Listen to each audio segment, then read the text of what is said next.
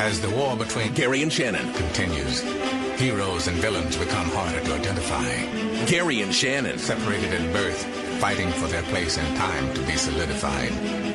The clock ticks faster and faster while time runs the marathon in this Babylon. But see, the end is only the beginning of the calm before the storm.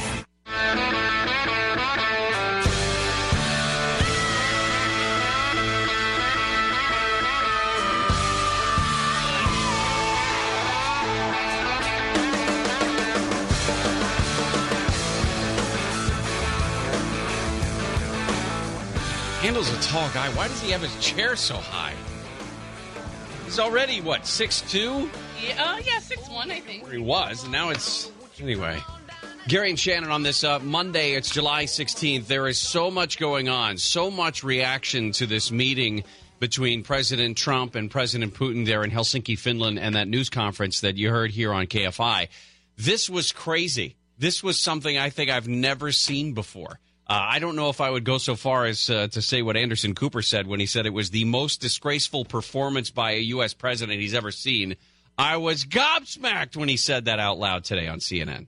That was pretty amazing. But there's a lot that goes into this meeting that I was surprised at, that President Trump didn't go ahead and punch Vladimir Putin in the face like he was kind of saying he was going to. I mean, not literally, of course, but that was something that I was expecting to see, and we didn't get to see it. So we're going to talk a lot about this today. We're going to start with Serena Marshall, who has been covering this story with us. And that was, I think you'll admit, one of the most unusual and highly anticipated news conferences we've seen between two world leaders in some time.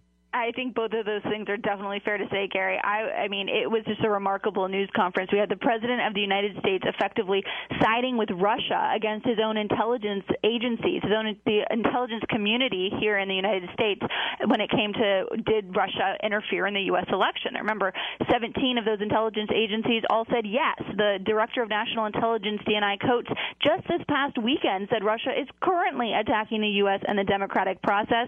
The President's own National Security Advisor, John Bolton, told ABC's This Week yesterday, I find it hard to believe Vladimir Putin didn't know about Russian interference in U.S. elections. And then we had the president standing on the world stage, standing next to President Putin, basically saying, I have no reason to not believe Putin. He had a very strong and forceful denial when he was asked point blank, who do you believe? That, I think, is going to be the takeaway from this, is that question specifically. Do you believe intelligence agencies that have been telling you that the Russians meddled in the election, or do you believe Vladimir Putin, who says, I did nothing of the sort? Yes, and when he was asked that question, his answer, he responded by talking about the DNC server first, then Clinton's emails, and then said, I don't see any reason it would be Russia, basically. And so it was just kind of stunning to hear those words come out of the president's mouth when he could have used it as an opportunity to not just chastise them for their past behavior, but warn them against future behavior. And it seems something that even his own administration, as of yesterday, probably didn't expect, considering Bolton's comments to the Sunday shows. I alluded to the comment, and I'm going to play them a little bit later in the next segment. Anderson Cooper, immediately after this news conference wrapped up, came on CNN and said this is perhaps the most disgraceful performance by a U.S. president. I'm not going to ask you to comment on Anderson Cooper, but there are plenty of Republicans who have already been critical of that performance today as well. Oh, plenty of Republicans. Democrats definitely are seizing on this press conference as well. But the Republicans' response is definitely something to behold. You have Lindsey Graham, who is sometimes a critic but often a supporter of the president, who said that he missed an opportunity to firmly hold Russia accountable. He called on Senate hearings in order to make sure there's no future meddling in elections. Jeff Flake is often a critic, but he said that he never thought I would see the day when our American president would stand on the stage with a Russian president and place blame on the United States for Russian aggression. This is shameful. And these responses from Republicans are coming at the president, basically, remember, during the campaign said, I'll never apologize for America. And that seems to be exactly what he did during this press conference. I mean, the one positive that you can probably take away from this is President Trump has said that the relationship between the United States and Russia has been strained, to say the least, in the last few years. In fact, President Putin said that in his opening statement, that we are sort of in a time of great tension in this relationship, and it doesn't have to be that way. So if going into it, the goal was just to set up another meeting or a series of other meetings, it appears that that goal was achieved. That goal was achieved, but remember, we're going into a midterm election year here, and the intelligence community is saying there's no question Russia's going to be trying to interfere in the upcoming election. And so for a U.S. president to not take this opportunity to warn against any future interference, to not to not set a firm boundary with another country is just something you don't expect to see from one of these bilateral meetings. This is going to be an interesting reaction to this as we get to go through some of the specific wording of how it happened today. Thank you, Serena. Appreciate it. Thanks, Gary. Serena Marshall there with the latest on what happened in this meeting. Now, when we come back, I want to play for you a couple of pieces of sound. Number one, what I think is probably going to be the big takeaway from here, when asked about whether he believed the intelligence agencies in the United States or a former KGB agent, when you ask him about whether or not they were involved in meddling in the United States elections, the president kind of obfuscated and walked away from an opportunity to really stick it to Vladimir Putin. In fact, there were a bunch of times when he could have poked this guy's eyes, and he never did. And I was expecting that. I was expecting the bluster and the pomposity, but you know what it looked like? It looked like the guy who was afraid to stand up to the guy he's been picking on the whole time. You know, he's been picking on him from a distance. He's been saying that, you know, that we as the United States are better than Russia, but that Vladimir Putin is a competitor, and then didn't seize the opportunity to make a point in front of everyone. I don't mind if you embarrass the president of Russia. You might as well do it when you have the opportunity. And he had an international audience, and he didn't take that opportunity. Anyway, we'll talk more about this, and we'll talk about the one win that the president does get coming out of Helsinki. Gary and Shannon will continue just a moment. Gary and Shannon, a couple of the big stories that we're following today we'll talk more about next hour. In Yosemite, that fire has reached 9,300 acres and is only about 2% contained. They also said a 36-year-old firefighter was killed fighting that fire on Friday night into Saturday morning. Apparently a bulldozer that he was on flipped over. Also, the suspect in that chainsaw attack we told you about last week, we now know, I think he's in court today, he had been deported 11 times. So put that in your file while you're making arguments about whether or not our immigration system needs to be fixed. And also, of course, the Trump-Putin meeting that took place in Helsinki and the news conference that you heard live here on KFI. If nothing else, this opens the door for future meetings between the United States and Russia. Why? Because we treated him like a puppy. We didn't do anything. What I thought was interesting was going into this weekend, everyone was excited. I'll take that back. I was excited. I was excited to see the strong language that President Trump puts out there about all these foreign leaders. It offends a lot of people, right? He makes people uncomfortable the way he talks about people like Angela Merkel or Theresa May, or he's critical of the president of Mexico, or he's upfront with his criticism of the president of China, something like that, right? Up to this point, he hasn't been that critical of Vladimir Putin.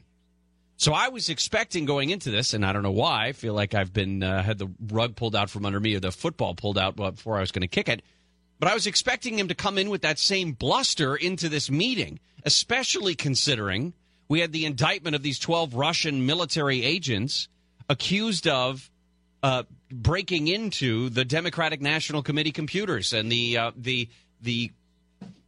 Democratic Congressional Committee, Congressional Election Committee computers, etc. Why wouldn't you then take that in there and get upset? I mean, one of the examples of what could have been said, possibly, was Trey Gowdy. This is what he was expecting. Your first request of Vladimir Putin needs to be, tell us which airport we can pick up the 25 Russians that tried to interfere with the fundamentals of our democracy. Okay, a little up front, little forward, but definitely something that was within the purview of what the president could say, right? I mean, we have the information. We have intelligence agencies that say that Russia tries to meddle in the election. What the president has done a poor job of doing is separating two issues. I believe, and everyone I know believes, that Russia tried to jack with our elections. The question of whether or not they tried to get Donald Trump elected is totally different. But it's clear, at least evidentiarily, a lot of syllables there. It's clear that Russia did jack with our elections. And the president doesn't have a very good grasp on clearing up the two issues there. He has admitted before that Russia did, in fact, meddle with the elections. But his argument, and the one that he always falls back on, is, but that meddling didn't get me elected. And he brought it up again today. He had to mention, of course, his 306 electoral votes. He's in Helsinki, Finland. You think they give a damn about what the Electoral College does or who that? They don't understand what 306 electoral votes means. But he keeps messing that up. He doesn't do a good job of separating those two issues, the election meddling and the potential collusion. Everyone admits there was meddling, but there has yet to be evidence that they worked with the campaign to get Donald Trump elected. Now, John Bolton, to push back on what Trey Gowdy was saying, John Bolton says you don't go into these meetings and start demanding things that are never going to happen. I think it's pretty silly for the president to demand something that he can't get legally. And this is a very serious matter. You know, the Russians take the position, you can like it or not like it, that their constitution forbids them to extradite Russian citizens. I think for the president to demand something that isn't going to happen puts the president in a weak position. I don't necessarily agree with John Bolton on that it would put him in a weak position. Had he done this, and even if it was in private, he didn't even have to come out in this news conference and say, yeah, well, I stuck my big American finger into his little Russian chest and I demanded that they turn over these Russian agents. He didn't have to do that. He could have done it in private, in closed doors, and just set the table and said, listen, we're not going to stand for it. We don't have to make a big public show of this, but unless I get some bodies, some Russian bodies into the United States, extradited to face trial, whatever. I mean, it doesn't even have to go that far. But unless the president says that to Vladimir Putin, listen, we're not going to stand for it anymore, and I'm going to go out there in the next few minutes, and I'm going to act all nice and pretend that we're friends. But trust me, we're not. And if this continues, there will be hell to pay. That's all he had to do. He never did that. The language that he used in all of this was odd. It was conciliatory. For a guy who spends all of his time talking about how tough he can be in a negotiation, he looked like a coward today. And it was odd. It was just an odd look for him because he's always so blusterous. He's so confident. He's so overconfident at times. He got out there and just kind of pansied his way through this thing. He was asked specifically, this is the question, he was asked about intelligence agencies, whether he believes our intelligence agencies or Vladimir Putin. Why was the FBI told to leave the office of the Democratic National Committee? I've been wondering that. I've been asking that for months and months, and I've been tweeting it out and calling it out on social media. Where is the server? I want to know, where is the server and what is the server saying? With that being said, all I can do is ask the question. My people came to me, Dan Coates came to me and some others. They said they think it's Russia. I have President Putin. He just said it's not Russia. I will say this. I don't see any reason why it would be, but I really do want to see the server. But I have confidence in both parties.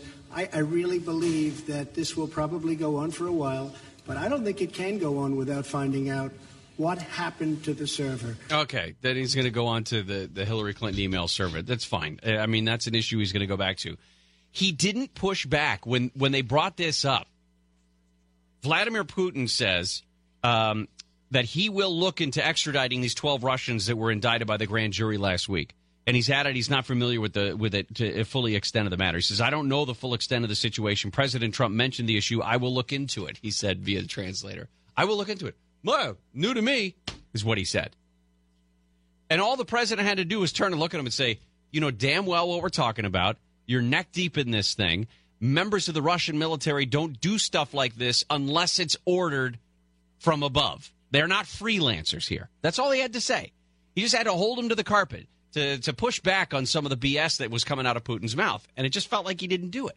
Now, I wouldn't go so far as to say what Anderson Cooper did, but immediately after this news conference today, immediately, the presidents shake hands. They're not even off the podium yet.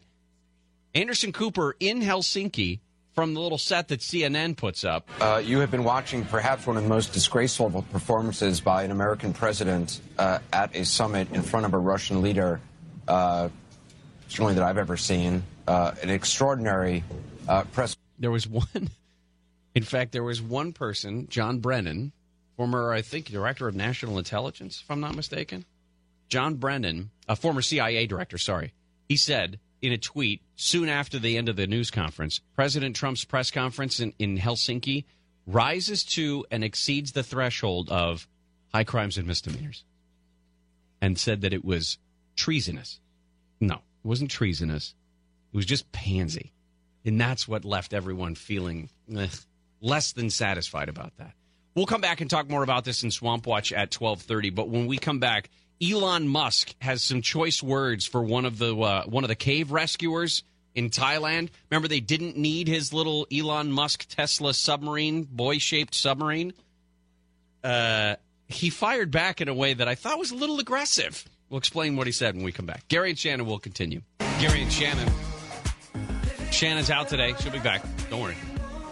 It is Monday, July 16th. I don't get people worried. Is she coming back? Yes. I just saw her yesterday.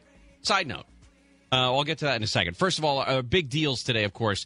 The president meeting with President Putin in Helsinki, Finland. A lot of criticism has been coming in from both sides of the aisle, actually, for that news conference that took place when a lot of people said that Vladimir Putin comes out the winner in all of this because he definitely handled President Trump. And our president sort of buckled under a question when it was very clearly stated, do you trust American intelligence agencies who say that Russia meddled in the election? Or do you trust Vladimir Putin, who says Russia didn't meddle and would never do such a thing? The Yosemite fire is now at 9,300 acres, only 2% contained. We'll do an update on that in the next hour. And then the suspect in that chainsaw attack, you remember he attacked his wife in front of the kids with a chainsaw last week? He'd been deported 11 times. Elon Musk was making headlines last week because I don't know, it's not clear to me if he volunteered or was asked to help out with the Thai soccer cave rescue.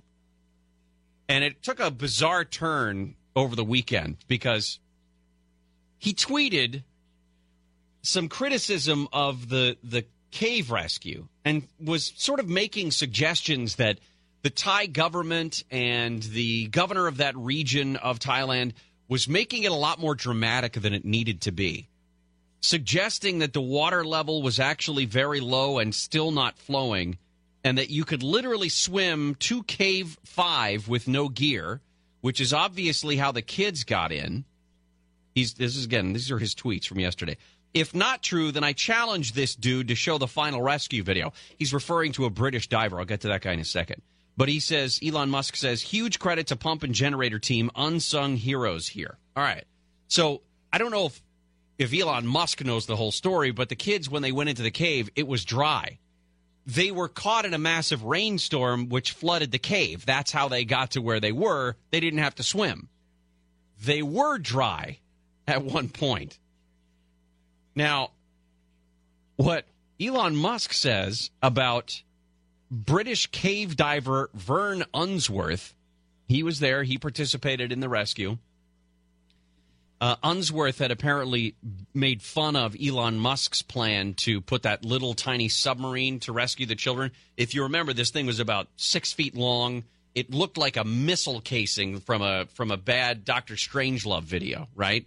Where you would put a boy in that tube, in that missile, and basically carry that. So it's this, I don't know, hyperbaric chamber to keep the kid alive while you're dragging him through the underwater caves to get him to safety. The diver made fun of Elon Musk's plan, saying something like, he can stick his submarine where it hurts, it just has absolutely no chance of working. He was also critical of Elon Musk because He showed up after some of the kids had already been rescued. Elon Musk tweets back, he'll send a sub through the cave to prove that it would have worked, could have worked, and then said, quote, "We will make one of the mini sub pods going all the way to Cave 5, no problemo. Sorry, pedo guy, you really did ask for it." Pedo, P-E-D-O, or pedo, however you want to pronounce it. Like, that this guy's a pedophile? And then people fired back Elon Musk saying, hey, well, how could you level such a crazy accusation against this guy? And Elon Musk says, I'll bet you a signed dollar it's true. Elon Musk has since deleted all of those tweets. He says, I never saw, another one of the deleted tweets, I never saw this British expat guy who lives in Thailand, S-U-S. I would read that to be suspicious. I never saw this British expat guy who lives in Thailand at any point when we were in the caves. Only people in sight were the Thai Navy guys who were great. Thai Navy SEALs escorted us in. Total opposite of wanting us to leave. That's because Vern Unsworth, I believe, was one of the first guys who actually made it to the kids. Like, he was one of the 2 or 3 guys who went into the cave and kept going farther and farther until they found those kids. This is the weirdest, this is the oddest celebrity troll fest I think I've seen. There's another writer for The Federalist who says that this criticism, this grandstanding that Elon Musk is doing, is exactly what's wrong with Tesla in general. That sometimes these guys like cave divers know how to do things like dive in caves. And sometimes, even if you are the smartest guy in the room, Elon Musk, or you employ the smartest guys in the room, Tesla engineers, it doesn't mean that you know exactly what's going on when you're trying to dive through tiny little caverns that are filled with water. Publicity is less important than results, was another thing that they write. The publicity is clear. Getting a lot of publicity, commanding the loyalty of an army of online fanboys is not as important as actually getting the job done. Because look, we're still talking about the lives of 13 people. And 14 if you count the SEAL that died. But the 12 soccer players and their coach, those lives were saved. So just because Elon Musk showed up, and by the way, thank you for showing up and putting money into a small boy submarine, that sounds odd, doesn't it? That sounds just as odd as suggesting that this other guy's a British pedophile living in Thailand. It's odd to say things like little boy submarine. Feels gross. All right, we come back. We've done this story a couple of times, but for the first time, somebody in San Francisco, the city of San Francisco, the leadership in the city of San Francisco is admitting that their town smells like crap. The mayor of San Francisco talks about the feces in the streetsies. Next, Gary and Shannon will continue. Gary and Shannon, the president today in this big, much-awaited news conference with Vladimir Putin did not denounce the Russian involvement in election meddling in the 2016 election and did not demand the extradition of 12 military agents that have been accused of meddling. It was, to be honest, one of those weird, odd, at the very least, it was an odd news conference between these two guys because President Trump lost the boisterous, loud, blustery personality that he had and kind of folded next to Vladimir Putin. By the way, Putin had a taller podium. I think he was standing on a box because he almost looked like he was about within an inch of the president's height. And Vladimir Putin's a cute little squirrel of a man. And Donald Trump's got to be 6'3", I think. I don't know how they came up close to each other, but he had a higher podium. And did you hear that Putin was like a half hour late to the meeting? Is that what caused it? Well, that delayed the start of it. Then they ended up talking longer than scheduled. But I was like, oh, there's another power play. Totally. Total power play. It's not like he's in Moscow and his wife calls him and says, honey, you forgot to pick up the dry cleaning. He's in a completely different city. What's he going to do in Helsinki besides go to this meeting? Anyway, the Yosemite fire's up to 9,300 acres. It is responsible for the death of at least one firefighter. One guy was killed late Friday night into early Saturday morning when his bulldozer flipped over. We'll update that coming up next hour. And then what? It is Amazon Prime Day today, but it starts at noon, right? Noon our time. So in the 1 o'clock hour, Rebecca Jarvis is going to join us. We're going to talk more about Amazon Prime Day, where it came from even, and why it's turned into sort of the Cyber Monday of the summer. Well, welcome to the city by the sea, the city by the bay. Can't say the word that I want to say when I say city. But just let's say I was shushing you when you went to the city by the bay. San Francisco's got a new mayor. She was just sworn in a couple of days ago. Her name is London Breed. She's born and raised in San Francisco. And she has been talking about the money that homeless advocacy groups get in the city of San Francisco. Right now, they say, listen to this cute little number, they've only got about 7,500 homeless people in the city of San Francisco. That seems like a cute little number. There's 7,500 homeless people in the city of Burbank. There's 7,500 homeless people, they say, in the city of San Francisco, and they pay, the city does, $280 million a year on housing and services for the homeless. That's about a 40% increase compared to just 5 years ago. You know what else is increasing when it comes to the homeless population in San Francisco? The poop on the streets. London Breed did an interview with NBC Bay Area where the reporter asked her, first question, what about all the poop on the streets? You're a native of San Francisco. Is this the worst you've seen that? I will say that there's more feces on the sidewalks than I've ever seen. You know, growing up here, that was something that wasn't the norm. That you've ever seen? Than I've ever seen, for sure. And that is a huge problem. And we're not just talking about from dogs. We're talking about from humans. Okay. All right. I think it's safe to say that all of us grew up in places where there wasn't human feces on the street. It's pretty safe to say. Barring some sort of a sewage accident, we grew up in places where there was not piles of crap on the sidewalk.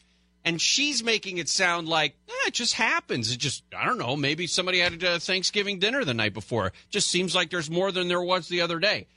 What? And then this, the reporter just moves on. How can a city with some of the most expensive rent prices in the world also have neighborhoods that are being compared to actual slums? Wait, hold on a second.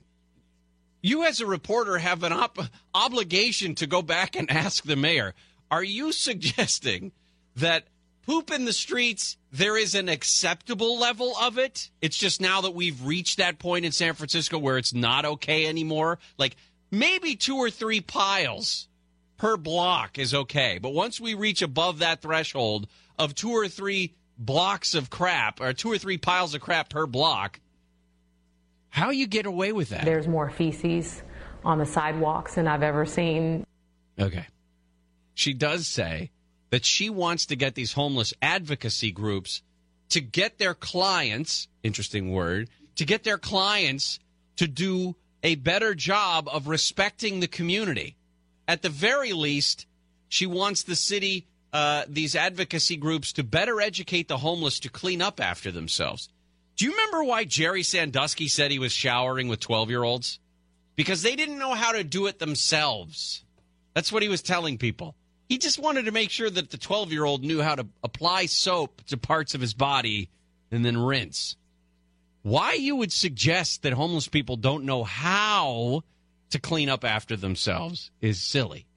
It's not, and here's the thing: it's not even like they're dropping it where the corner of the building meets the sidewalk, and then picking it up and throwing it in the gutter, which I guess would be a step in the right direction. They're just leaving it there.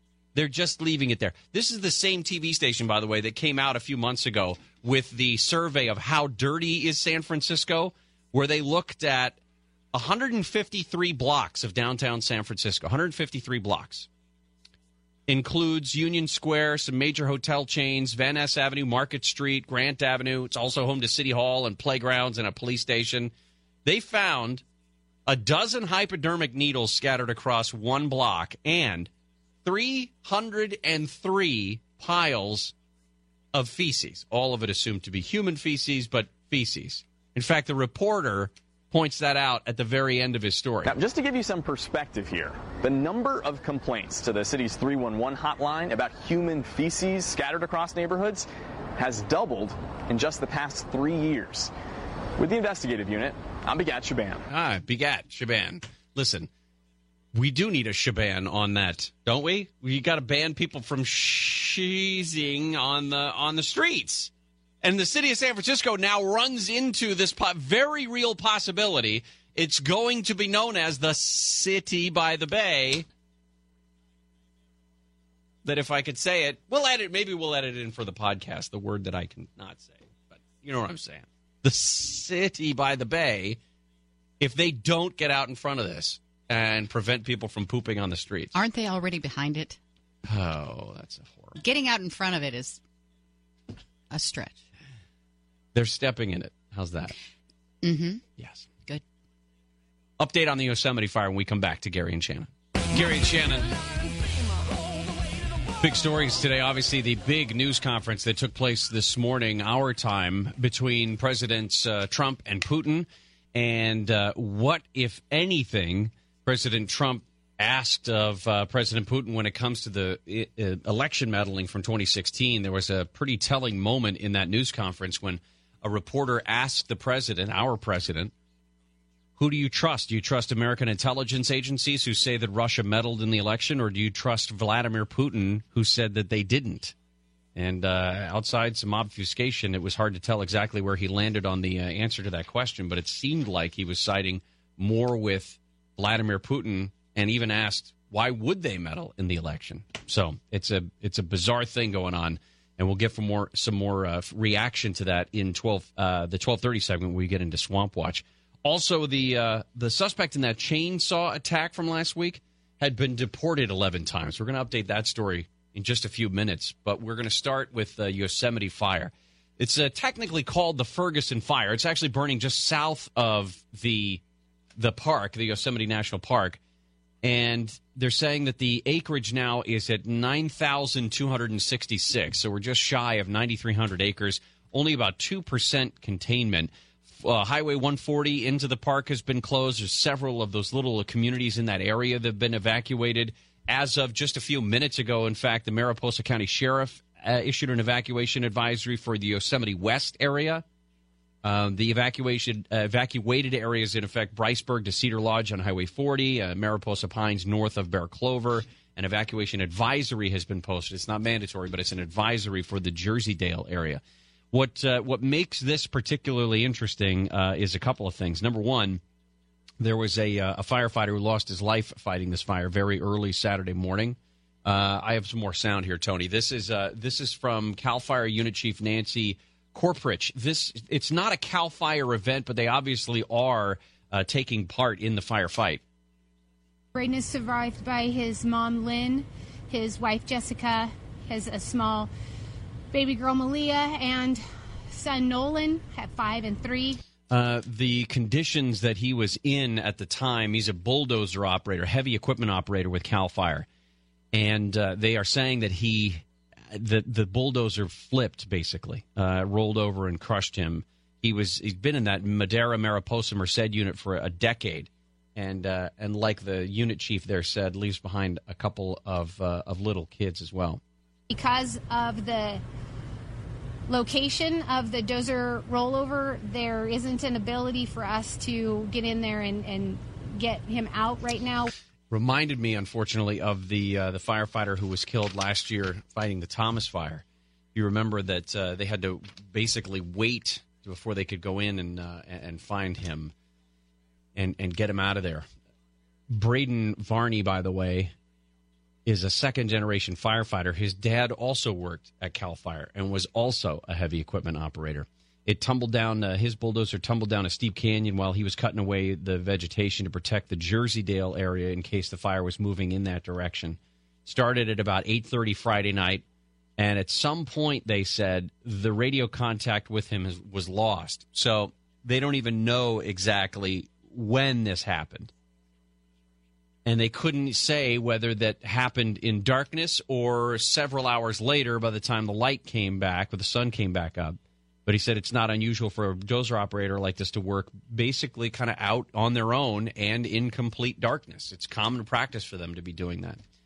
They were able to spot the bulldozer from air by about 8 o'clock Saturday morning, and the crew confirmed his death. But because of the way the terrain was laying, they say today is going to be the earliest they're going to be able to go in and get that. Now, the death is still under investigation, but as this fire continues to grow in Yosemite, the second part of this is the amazing amount, and I'm amazing is not a positive here, the amazing amount of absolute dead and dying trees throughout that area of the Sierra Nevada, the mountain range, where this has been waiting to happen.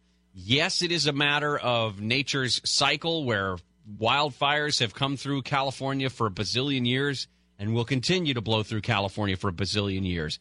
But this is now getting into these areas in these neighborhoods. I told you about those areas that have been evacuated, where this is not just as simple as, hey, let's let it burn through most of the park and in a few years we'll be back to normal. It's not the way this is going to go. Like I said, the death of Braden Varney is still under investigation, but he was working on the line with the teams trying to contain the fire when he was killed. And most of them, when they go to these areas, they're very inaccessible, at least in terms of other heavy equipment or even air crews to get in there. They can't necessarily land because of the forest, and they're going to have a hard time getting anybody in there. The idea that CAL FIRE is losing people like this is terrifying. Corey Iverson was the one I was talking about that had died of burns and smoke inhalation while fighting the Thomas Fire over in Ventura County. And a spokesman for CAL FIRE said he couldn't recall firefighter deaths coming so close together in California in many years. And he said that this year, tens of thousands more acres have burned in the state than last year. And once again, we're seeing the term extreme fire behavior. And everybody needs to be incredibly careful. They have zero idea, at least they haven't said publicly, how this fire started, if it's human-caused, if it's something else that's going on. But the state, the National Forest Service is the one in charge of all of this. In terms of this fire specifically, CAL FIRE just happens to be helping out. So that's going to be a headline, I think, for the next few days as that fire continues to grow. All right, coming back. Bizarre case of a guy attacking his wife with a chainsaw. We told you about it last week. And now we know that this guy should never have been anywhere close to his wife in Chula Vista, as where he was finally arrested. We'll talk about why he should have been any place other than the United States of America when we come back. Gary and Shannon will continue. Shannon's out on vacation. Amy King is over there with an update. Gary and Shannon. Well, the feedback continues to come in from one of the big stories today, the meeting between President Trump and Vladimir Putin in Helsinki. John McCain has made his piece known and said that was one of the most, to borrow Anderson Cooper's words, one of the most disgraceful performances in memory by a U.S. president. Senator McCain said that the president made a conscious choice to defend a tyrant. We'll talk more about this at 12:30 when we get into Swamp Watch, because both sides of the aisle, I feel, were highly unsatisfied with the way this news conference went today. So we'll talk about that. The Yosemite fire, that's technically called the Ferguson fire, but the one burning near Yosemite has doubled in size up to 9,300 acres. Just 2% containment in an area that's just ripe for an explosion of fire. The dead and dying trees in that area of the Sierras are just frightening. And also, get your clickers ready. It's Amazon Prime Day today. I don't even know what. I don't even understand it, but stuff goes on sale at noon. You don't understand it? Well, I mean, like what stuff? Like, yes, they send you all these emails, but they don't. Amy, name is it everything? What do you want? I want a MyPillow. You got it. The best deals are usually tech stuff. Yeah. And some of it is like, hey, who doesn't need a Garfield keychain for 9 cents? So it's crappy stuff. Not all of it. Some of it is really, really good. I'm sure that the Amazon stuff as well, like their Fire tablets and the Amazon TV and all of that stuff, is they usually do great deals on those. But you can get really fun stuff. Like last year, I got my dinosaur soup whatever ladles. You're gonna whatever you finish that with. They're dinosaur soup ladles. And they're really cute, and they were like $5 for a set of 3. Wait, I might want one. Okay, I want those. So So Amy's going to get a Garfield keychain. No, I don't and want a the Garfield dinosaur soup ladle. I would like those, and I want the MyPillow. And a MyPillow. Man, you're in for a good day. All right. At the bottom of this hour, we're going to tell you about the story of that was pretty interesting over the weekend in the LA Times about the use of teenagers as drug mules in an attempt to bring drugs into the United States, how they're making money for their families by doing this. But it also brought this to my attention. The story from last week, Alejandro Villegas attacked his wife at their home in Whittier on Wednesday. And if you remember the story, what made it particularly spectacular in a negative sense was that he attacked her with a chainsaw in front of his kids. I think 10, 8, and 5, I think, is the ages of the kids. They saw this whole thing. They're okay. They weren't hurt. He then took off in a stolen car. He actually took his car and then carjacked another car and took off. The woman, his wife, was transported to a local trauma center. She underwent surgery, and they said that she's recovering. She is expected to survive, despite being attacked by a chainsaw. I should say with a chainsaw, by a crazy guy. Now, as he was fleeing over the course of about 24 hours, they finally pick him up down in Chula Vista in this stolen car. And they take him into custody. Even though he tries to ram a police car, they take him into custody without handing him his own ass, which is, I guess, surprising. Police said that he'd be booked at the Whittier jail on suspicion of attempted murder, child endangerment, hit and run, grand theft auto, blah, blah, blah, blah, blah. Here's the key. When you do drop a little dime to Immigration and Customs Enforcement while you still can before somebody tries to dismantle the organization, you drop a dime to ICE and you go, hey, just a quick question. Would you guys do me a favor and run this name? Alejandro Alvarez Villegas. What comes up when you guys run that through your computer? Lori Haley, a spokeswoman for ICE, says, oh, funny you should ask. He is a serial immigration violator who has been removed from the United States 11 times in the last 13 years. 11 times. Basically once a year for the last 13 years. Depending on criminal history, somebody who is in the United States illegally, who comes back into the U.S. after having been deported even once, has committed a felony. That would be punishable by up to 20 years in one of our federal prisons, of course, because we get to pay for it.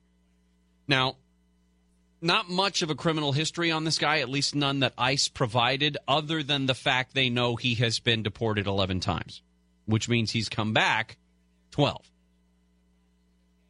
They said that he pleaded no contest about 5 years ago to one count of unlawful possession of a controlled substance, one count of using or being under the influence of a controlled substance. Later that year, again, you've already been in trouble once and you can't keep your nose clean. Later that year, he pleads no contest to a DUI. And those are just the ones that we know about. And then, of course, last week's attack with the chainsaw against his wife, causing traumatic physical injuries.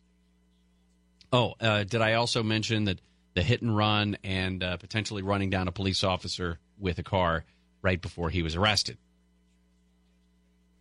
The other people who have been involved in this, Whittier Police, I believe it is, Officer John Scoggins said that they were not aware of anything about Alvarez's immigration status or what's going on from that end, that they don't have any other information about past domestic violence or assault and battery or anything like that. So there was no indication, at least to them, according to Whittier Police, that this guy had any sort of a violent past, right? So throw that into your hopper when you want to argue whether or not somebody should be deported 11 times. And you got to throw this all into the mix in this ridiculous call for people to abolish immigration and customs enforcement. Now, I've gotten emails from people who have said, now listen, ICE is just doing things that it wasn't originally designed to do. I don't, and I'll say this clearly, I don't care. I don't care. If Customs and Border Protection is physically on the border, there has to be something inside the borders of the country that also does immigration enforcement. So you can abolish ICE if you want, but you've got to have something to replace it. Or do you fold ICE back into Customs and Border Protection all under the umbrella of Homeland Security? I don't care. But this idea that you want to abolish ICE because you consider it a terrorist organization, this is exactly the kind of guy that needs to be on the radar of an organization like ICE. Because if you don't mind some guy who's been deported 11 times from wherever country he came from, if you don't mind a guy who's been deported 11 times living next door to you, then call ICE, let them know you have a facility that would like to handle somebody like Alejandro Villegas. You have a house in your neighborhood, and you would like Alejandro to come live next to you. This headline that this guy has been that he's been deported 11 times and come back 12 should be matched up with every Democratic politician or any politician, regardless of their party, who's calling for the abolition of immigration and customs enforcement. This is exactly the kind of guy that you need ICE for. When we come back, the story of smuggling, using kids to smuggle drugs across the border. Find some destitute kids. They'll do anything for $1,000, including strapping a couple grams of H to their bodies just to come across the border, hoping that they don't get caught so that they can send $1,000 to mom. Gary and Shannon will continue in just a moment. Shannon's out today. She'll be back. Don't worry. Amy King has an update on the news. Gary and Shannon. The biggest story today is and will continue to be the Vladimir Putin-Donald Trump meeting in Helsinki. The two presidents held a news conference. Earlier this morning, heard it live during the Handel show, and former CIA Director John Brennan said that President Trump's performance today rose to and exceeded the level of high crimes and misdemeanors, called it treasonous the way he handled this meeting. I just thought he was kind of pansy compared to what he's done in other news conferences in the past, but he was afraid, it looked like. I don't know if that's the right word. He was unwilling to be aggressive towards Vladimir Putin in this news conference. So we'll talk more about that at 12:30 when we get into Swamp Watch. The Yosemite fire, the Ferguson fire burning near Yosemite, has doubled in size. It's up to 9,300 acres. That was the one that killed a firefighter when his bulldozer flipped over early Saturday morning, it looks like. And Amazon Prime Day, just about 30 minutes from now, if you're interested in buying My Pillow and a Garfield keychain. If there is a package deal, you can get both of them together, Amy, just so you know. Talked about this guy who was deported 11 times, the suspect in that chainsaw attack in Whittier. There was another article that in the LA Times this weekend, which I thought was really interesting because it points to one of the programs that allows people who live along the border in Mexico to come into the United States on a regular basis. And there are all kinds of reasons why someone would come into the United States where you've got a border crossing card because you're considered low risk. It's because you're going to go to high school in the United States, even though you might live in Tijuana.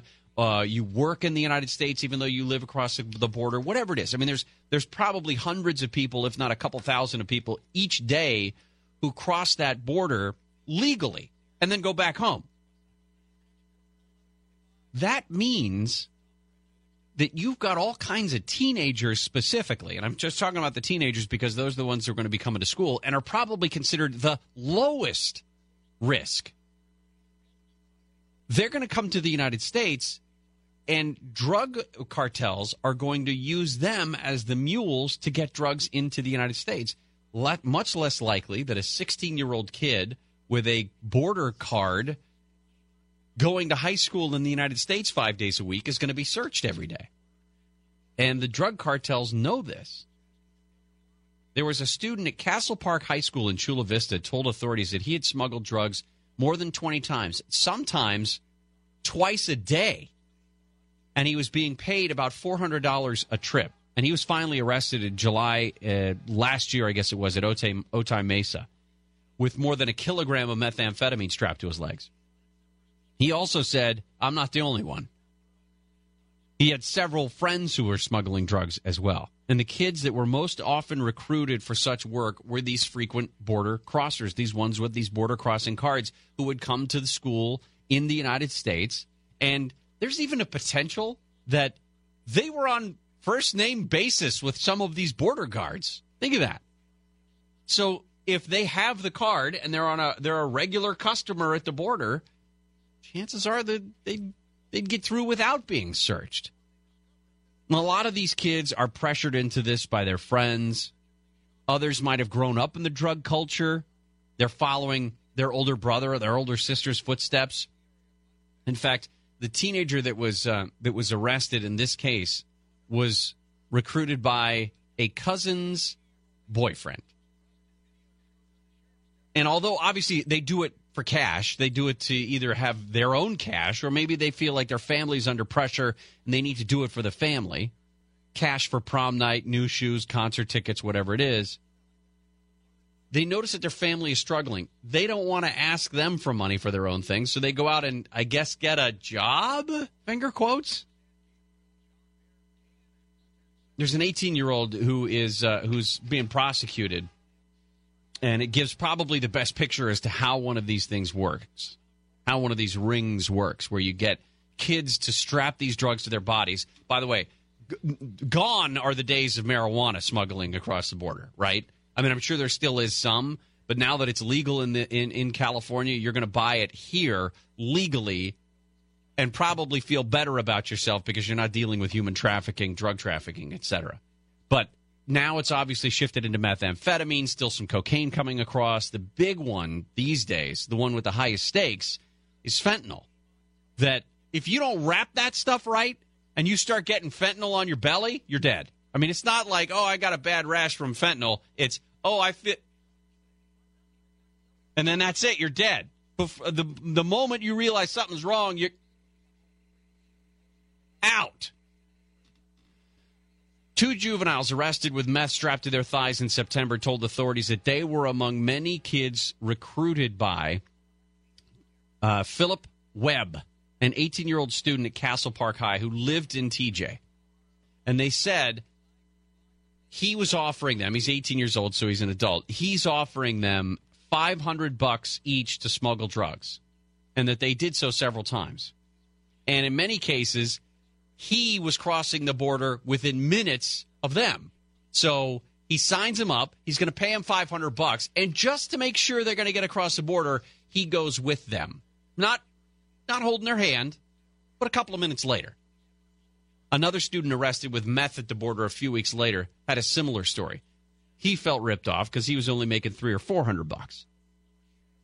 But just to bring it home in terms of how down home this is, they'd be paid in the high school bathroom. They'd roll in with whatever pack of meth or fentanyl or pot or coke or whatever it was, and they'd go to the high school bathroom and make the exchange for $300-$400. One of these kids says he tried to get out of it too. He knew that this was no way to begin life, and he tried to get out of it. But this Philip Webb guy encouraged him to continue. A teenager arrested at San Ysidro back in October had 2 pounds of fentanyl strapped to his lower back. 2 pounds of fentanyl. And he had signed up for it originally and changed his mind, but said that this Anthony guy, whoever this Anthony was this friend's boyfriend, threatened him to go through with it, saying, I know where you live.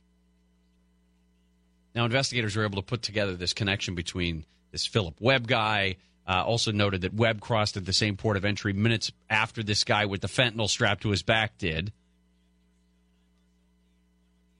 Webb transferred to a charter school in Chula Vista. He was arrested just a couple of months ago. Customs and Border Protection found 2 unauthorized immigrants in the trunk of his Nissan at the San Ysidro border crossing. And the most common drugs seized from teen couriers right now, meth, heroin, and cocaine. But they're seeing a lot more fentanyl. And the cases against a teenager, if you're 17 or younger, they're prosecuted by the DA. Penalties could be anything from a couple $100 in fines, maybe a couple of weeks or a month or two in juvie, and rehabilitation programs. But here's the thing. They lose their driver's license, right? They lose their border crossing card, which is probably the biggest impact. They lose their Sentry Pass. And most importantly, the parents lose out as well. They have zero opportunity to get college loans in this case. They cannot serve in the military, and they will never become a naturalized U.S. citizen. All because they wanted the $200, $300, $400, $500 to strap some fentanyl to their back and get across the border into the United States. All because they were trying to make money. And that's it. They're done. Big consequences for that. On the website right now, if you go to KFIAM640.com, use the keyword Gary and Shannon, there is a story up there. I had never heard of this before. I know things I'm not supposed to give my dog, right? I mean, I'm not supposed to give him too many ice cubes, I guess, even though they like them. Why aren't you supposed to give them too many ice cubes? I haven't heard that before. It turns them into a popsicle. They could break their teeth. They could break their teeth. Okay. It also can cause some gastric cramping. And it turns into a popsicle. Grapes, chocolate, stuff like that you're not supposed to give your dogs. Salt water is a new one. Now, not that I would add salt to my dog's water bowl, but we're surrounded by oceans here. So if you take your dog to the beach, they apparently get a taste of salt water and then won't stop drinking salt water, which is horrible for them. We'll tell you about a story. In fact, a story, and somebody tweeted you today, one of our listeners tweeted Michelle today to say that this happened to them. Yeah, and they notice the signs very quickly, and that's the key, is to be able to notice the signs. How about the sign is your dog is at the beach? Well, every dog reacts differently. I guess. We'll talk about that. Do not take your dog to the beach, and if you do not let them drink the seawater. Gary and Shannon will continue in just a moment. Gary and Shannon. Chuck Schumer, Senate Minority Leader, is holding a news conference today. His reaction to the Trump-Putin summit. You can kind of guess where he's going with this, but he was saying that this was an embarrassment and that it was a horrible way to end this trip through Europe, where the president met with NATO allies and also the Prime Minister of England and the Queen of England, etc. But that he said the only person that he hasn't blamed for Russian interference in the election in 2016 was the guy that stood shoulder to shoulder with him today. So we'll have more information, more reaction to the news conference today and this meeting between the presidents coming up at 12:30 when we get into Swamp Watch. Also, the suspect in that chainsaw attack from last week in Whittier, we found out over the weekend, had been deported 11 times. He's going to be in court, or was in court this morning. And then the Yosemite fire burning there close to the park, 9,300 acres, more evacuations ordered today, 2% containment, and one firefighter was killed. I had never seen this before. I didn't know that this was something to be worried about. But there is a new warning going out of saltwater poisoning in animals, specifically dogs. Okay, if I say water, water everywhere, what do you say? Beach. No, water, water everywhere. But not a drop to drink. No? Come on, no. Michelle. Let's get with the program, huh? Sorry. You had it in rehearsal. Anyway. I didn't realize that's a 4-line stanza. Water, water everywhere, and all the boards did shrink. Water, water everywhere, nor any drop to drink. Did you know that? No. Samuel Taylor Coleridge. All right. South Florida University student, 29-year-old guy, takes his dog, water-loving Labrador Retriever OG, to the beach in Dunedin, Florida. Is that how you say it? Yeah. And they've been together for 7 years, and Taylor and his buddy OG go to hang out in the sun and the surf for a few hours at Honeymoon Island State Park Dog Beach. They did this all the time. All the time. After a great time, Taylor and OG start heading home. OG starts ralphing in the back of the car. And I love the way they put this. Started experiencing diarrhea. Experiencing diarrhea, which lasted until the next day. OG was managed to drink some water and eat a little bit of boiled chicken and rice that Taylor had cooked for him. But by Wednesday, the dog wasn't eating. and was literally wandering around like he had no idea where he was. So Taylor takes his dog to the vet. Unfortunately, the vet says, nope, I can't do anything. Saltwater poisoning, even if we try now to push it out with IV, whatever it is, it's just too far gone. The Pet Poison Hotline has something called salt poisoning, which I've never heard of. Salt poisoning in dogs and cats results in clinical signs of vomiting, diarrhea, inappetence, lethargy, walking drunk, abnormal fluid accumulation within the body, excessive thirst or urination, potential injury to the kidneys, tremors, seizures, coma, and even death when untreated. Pets can get salt poisoning from ingesting large amounts of seawater, salt water. And that was the case with OG. Even though he had been to the beach many times, somehow he accidentally took in too much water during his last visit. And salt poisoning itself, I mean, it happens in humans as well, although it's different.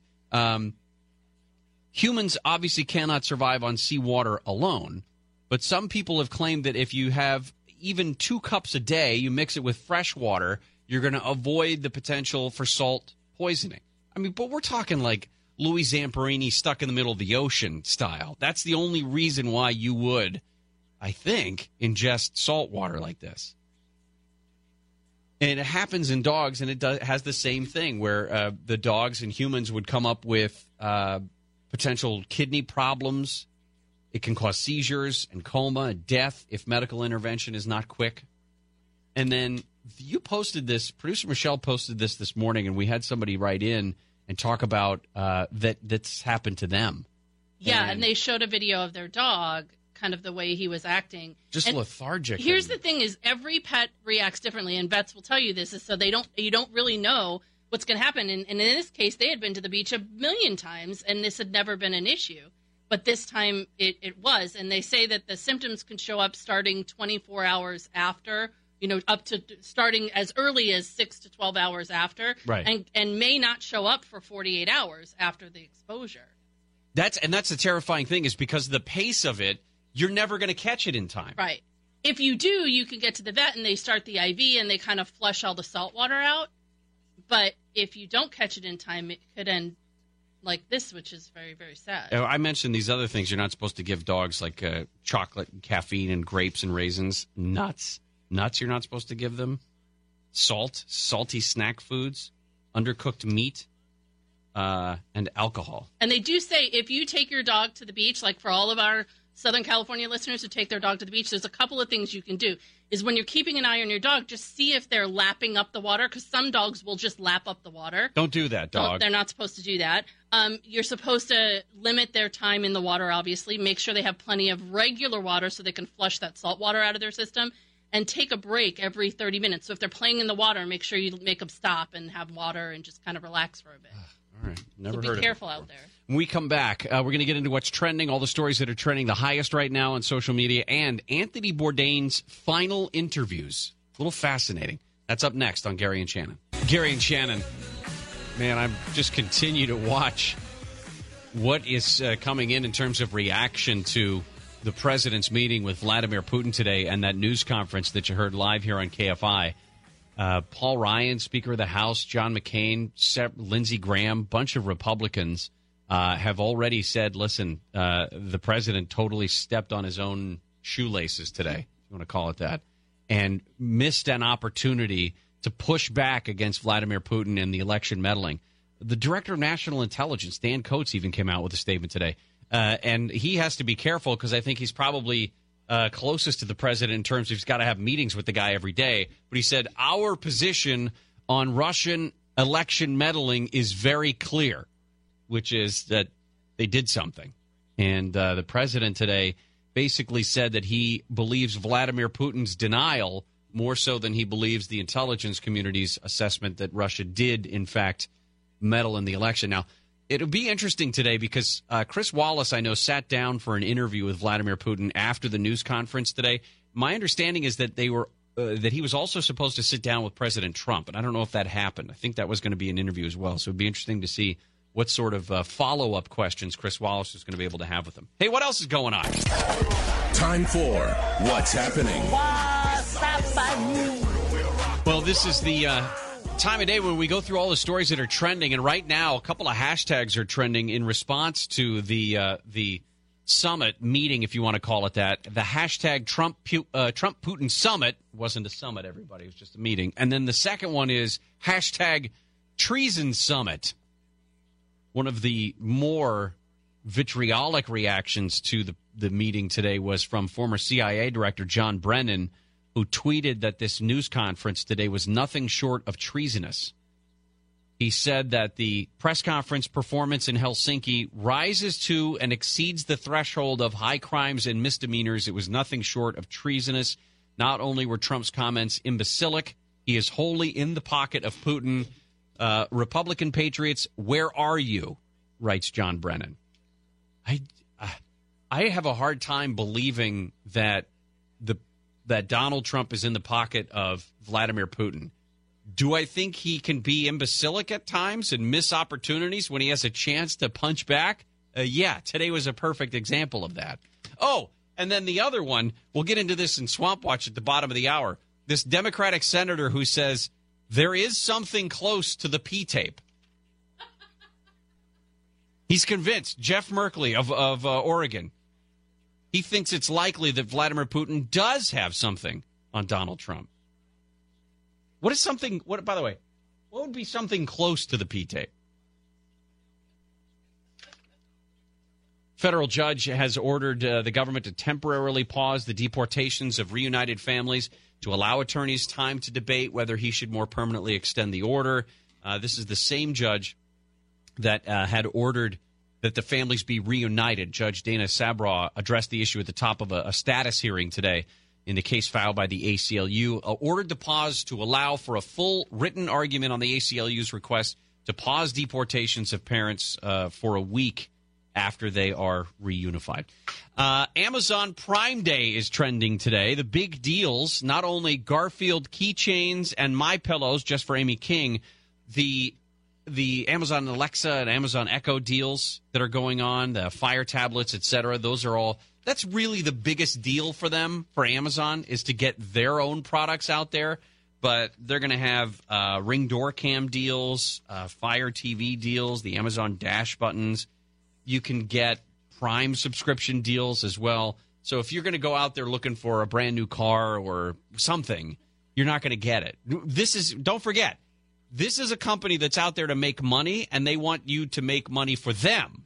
So even if they do have special deals on, like, your essential oils diffusers shaped like an automaton, Why are you looking at me when you say that? I don't know, because I feel like you're going to fall for this. By the way, those Ring doorbell deals and those video cam deals are really good. Love my Ring doorbell. Yeah, we love ours too. I will tell you that MyPillow isn't even on sale.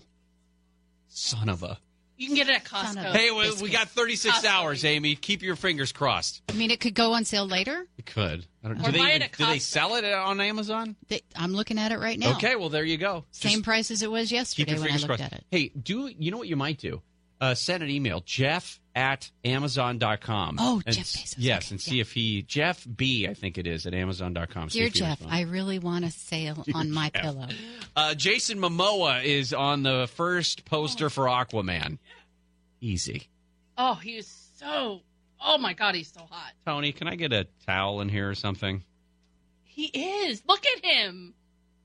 He looks exactly the way I picture Aquaman looking. No, he looks a little bit like the guy who just got voted off Bachelorette. You take that back. No, what do you mean he looks like Aquaman? Oh, he does. Aquaman is blonde. Everybody knows that. Nope. Well, in this picture, he has some sort of blonde highlights. No. He is gorgeous. He looks more like and by Triton, the way, Aquaman always wore a shirt. Well, I don't want him to wear a shirt at all. Okay, I heard you. Did you know he's married to Lisa Bonet? I did not know that until you told me that. Yeah, they've been together since 2005. All this is being released this week, probably because of the Hall H panel that's going to be at the San Diego Comic-Con on Saturday. Tony, are you going to the Aquaman panel? Oh, I don't go to panels, no. The line is way too long. We're going to have to ask Mo if he's going to be there because he's going to be at Comic-Con. Oh, maybe he could get an interview with Jason Momoa. Mm-hmm. Have you seen the pictures of him as Aquaman or just pictures of him? I've seen the pictures both. of Aquaman. Oh. I get it. Doesn't look anything like the Both Aquaman amazing. I remember. I think he looks more like Triton. I mean, he's hot, but I think he looks more like Triton. Lava has formed a new tiny island off the coast of Hawaii. Oh, I have Hawaiian music, Tony. Yeah. Oh, I love this music. Did they name it yet? Yes, it's called Aloha Oi. Oh, you mean the island? I thought you meant the song. The island. It's still flowing from Kilauea. It's now created this tiny new island just offshore from the northern edge of the Big Island. And it's not a place that, by the way, this is not a vacation spot. This is like a pile of rocks that's about 6 feet off of the coast of the other part of the island. Yeah, but like in a million years, it'll be prime property. No, in a million years, it'll be connected to the island. Whatever water is between them will be long gone. So, I guess fix your plans. My sister just got back from Hawaii and took pictures of the volcano, and it looks like a star. It's so far away that all you see is this tiny little dot of light. And then finally, Adidas is trending today because they're trying to make their products more sustainable. By the year 2024, the only plastics that Adidas will use will be recycled plastics. They will eliminate, they say, the use of virgin plastic. First reported by their Financial Times, includes polyester in everything from T-shirts to sports bras. Side note, my daughter says to me the other day, yesterday as a matter of fact, you know what I want to stop using? I don't know, that tone. And she said, no, plastic straws. I'm so annoyed by that. I love her, but I'm really annoyed by the whole plastic straw thing. I don't mind it. I just don't want her to think that makes her better than anyone else, that she's not going to use plastic straws. That's fine. She's going to get a paper cut on her lip, but that's fine. That's, I guess, a badge of honor. When we come back, Anthony Bourdain's final interviews. Tell you some of the things that he said, and most importantly, most interestingly, some of the people that he talked about. Gary and Shannon will continue in just a moment. Gary and Shannon on this Amazon Prime Day. It's Monday, July 16th. In the 1 o'clock hour, Rebecca Jarvis is going to join us. We're going to talk more about some of the deals that Amazon has available today. But more importantly, what kind of a big deal this is for Amazon. I mean, this is a potential huge moneymaker once again for them. And it's totally manufactured. There's no holiday today. It's not like, I mean, it's what, National Crumb Cake Day or Corn Fritter Day or whatever it was. And it's Handel's 25th anniversary, but Amazon doesn't know that. So we'll talk about that with Rebecca. The Yosemite fire has doubled in size now up to 9,300 acres and continues to grow because of the incredible death in the forests there. Just dry, dead trees exploding in fire. It also resulted in the death of one firefighter very early Saturday morning when his bulldozer flipped over. And at the bottom of the hour, we're going to get more into this meeting in Helsinki between President Trump and Vladimir Putin. A lot of criticism and from both sides of the aisle for President Trump's performance today, and we'll talk about that. Anthony Bourdain died, obviously took his own life in a French hotel back in June and took the world by surprise. There was his final interview, it appears, has been published. It's in a magazine called Popula. And Anthony Bourdain, what I thought was interesting was this concentrated a lot on the Me Too movement. And one of the things that Anthony Bourdain got in trouble with in the Me Too movement, by the way, I don't know anybody who's necessarily accused him outright of harassment or any sexual impropriety. But one of the things that he got blasted for was he tweeted his disappointment in something that Hillary Clinton had said and got turned around into somehow he was accusing her of perpetrating Harvey Weinstein's or making an excuse for her. Like, even he said, listen, I hated that guy for what he did, and for some reason I was the one being dragged across the coals here. And very frightening to him. But he talks about his time with Bill Clinton, Hillary Clinton, and Harvey Weinstein. And the stuff with the Clintons is pretty boilerplate. I mean, he looked at Bill Clinton as a guy who was very charming. He says, I met him. He's effing magnetic, as is Hillary, which I don't think I've ever heard anybody say that Hillary is magnetic. But Anthony Bourdain says when you're in the room, you think, wow, she's really warm and nice and funny. But the way they now this is where it turns, okay? He says Bill and Hillary Clinton are magnetic and warm. But Anthony Bourdain says the way they efficiently dismantled, destroyed, and shamelessly discredited these women for speaking their truth. It was something that was just intolerable, he says, which echoed something that Hillary Clinton had said, that it was intolerable in every way. She was saying that she was appalled at what Harvey Weinstein was accused of doing. And, like so many people have come forward and spoken out, this is Hillary Clinton, this was a different side of a person who I and many others had known in the past. Now, Anthony Bourdain slammed Hillary on Twitter, saying that this response was shameful in its deflection and its disingenuousness. There's a lot of syllables to throw in on Twitter. You gotta watch your letters there. Now, one of the reasons, by the way, that Anthony Bourdain was so upset with this is he's dating, or was at the time, Asia Argento, who is one of the first accusers to come out against Harvey Weinstein. And he said he was watching this, literally watching this with his girlfriend, Asia, as she's texting her sisters, watching the Clinton apology on Weinstein. Those are his words, by the way. Anthony Bourdain said that Clinton apologized. So he says, let's say something different. I immediately tweet my disappointment, very much shaped by what I saw around me. And I'll tell you, that was really effing frightening, the reaction to that. And he says, listen, I voted for Hillary. And all I was saying was I was disappointed with the statement. But even by expressing that, the way that the comment was turned, he says, suddenly I wasn't expressing disappointment in her statement. I was blaming her for Harvey Weinstein's crimes. And that's not what I intended. He says the way that turned very nicely was a good bit of artistry and deeply frightening to me. Best part about the interview. Anthony Bourdain. Again, he's dating Asia Argento, or was at the time, one of Harvey Weinstein's first accusers. And if you know anybody, if you have sisters, girlfriends, wives, cousins, mom, whatever, who's ever been victimized by somebody like Harvey Weinstein in any way like that, there's probably a sense of fantasy that goes on in your mind about how you'd like that guy to meet his maker, right?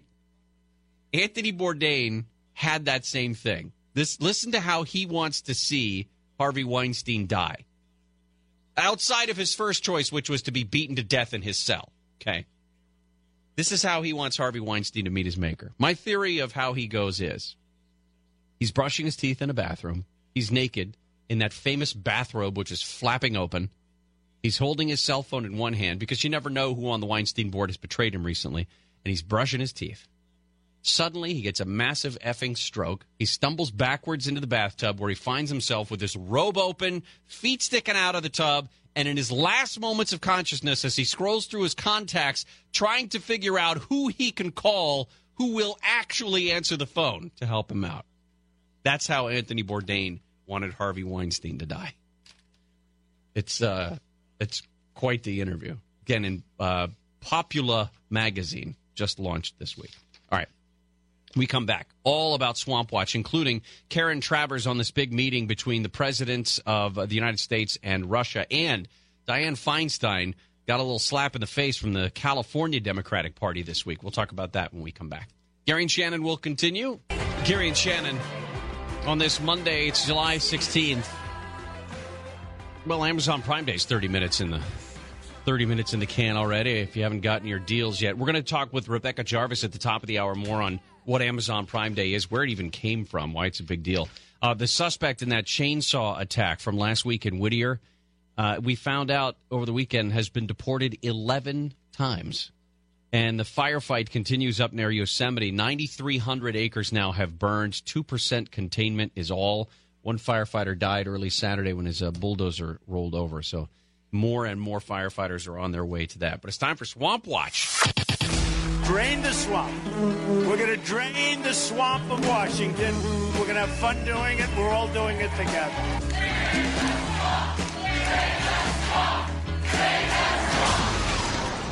Swamp Watch. And a big deal in Washington, D.C. is reaction today from that meeting and press conference that took place between Presidents Trump and Putin in Helsinki. And joining us from Helsinki is Karen Travers. This, Karen, one of the weirdest things I think I've seen in a very long time in terms of the relationship between the United States and Russia. Yeah, this was quite an incredible press conference here in Helsinki, the whole series of meetings. The president sitting down one-on-one with no senior staff, just their translators for a 2-hour meeting to kick off their day. And then later, the president getting a lot of questions, of course, about Russia's election meddling.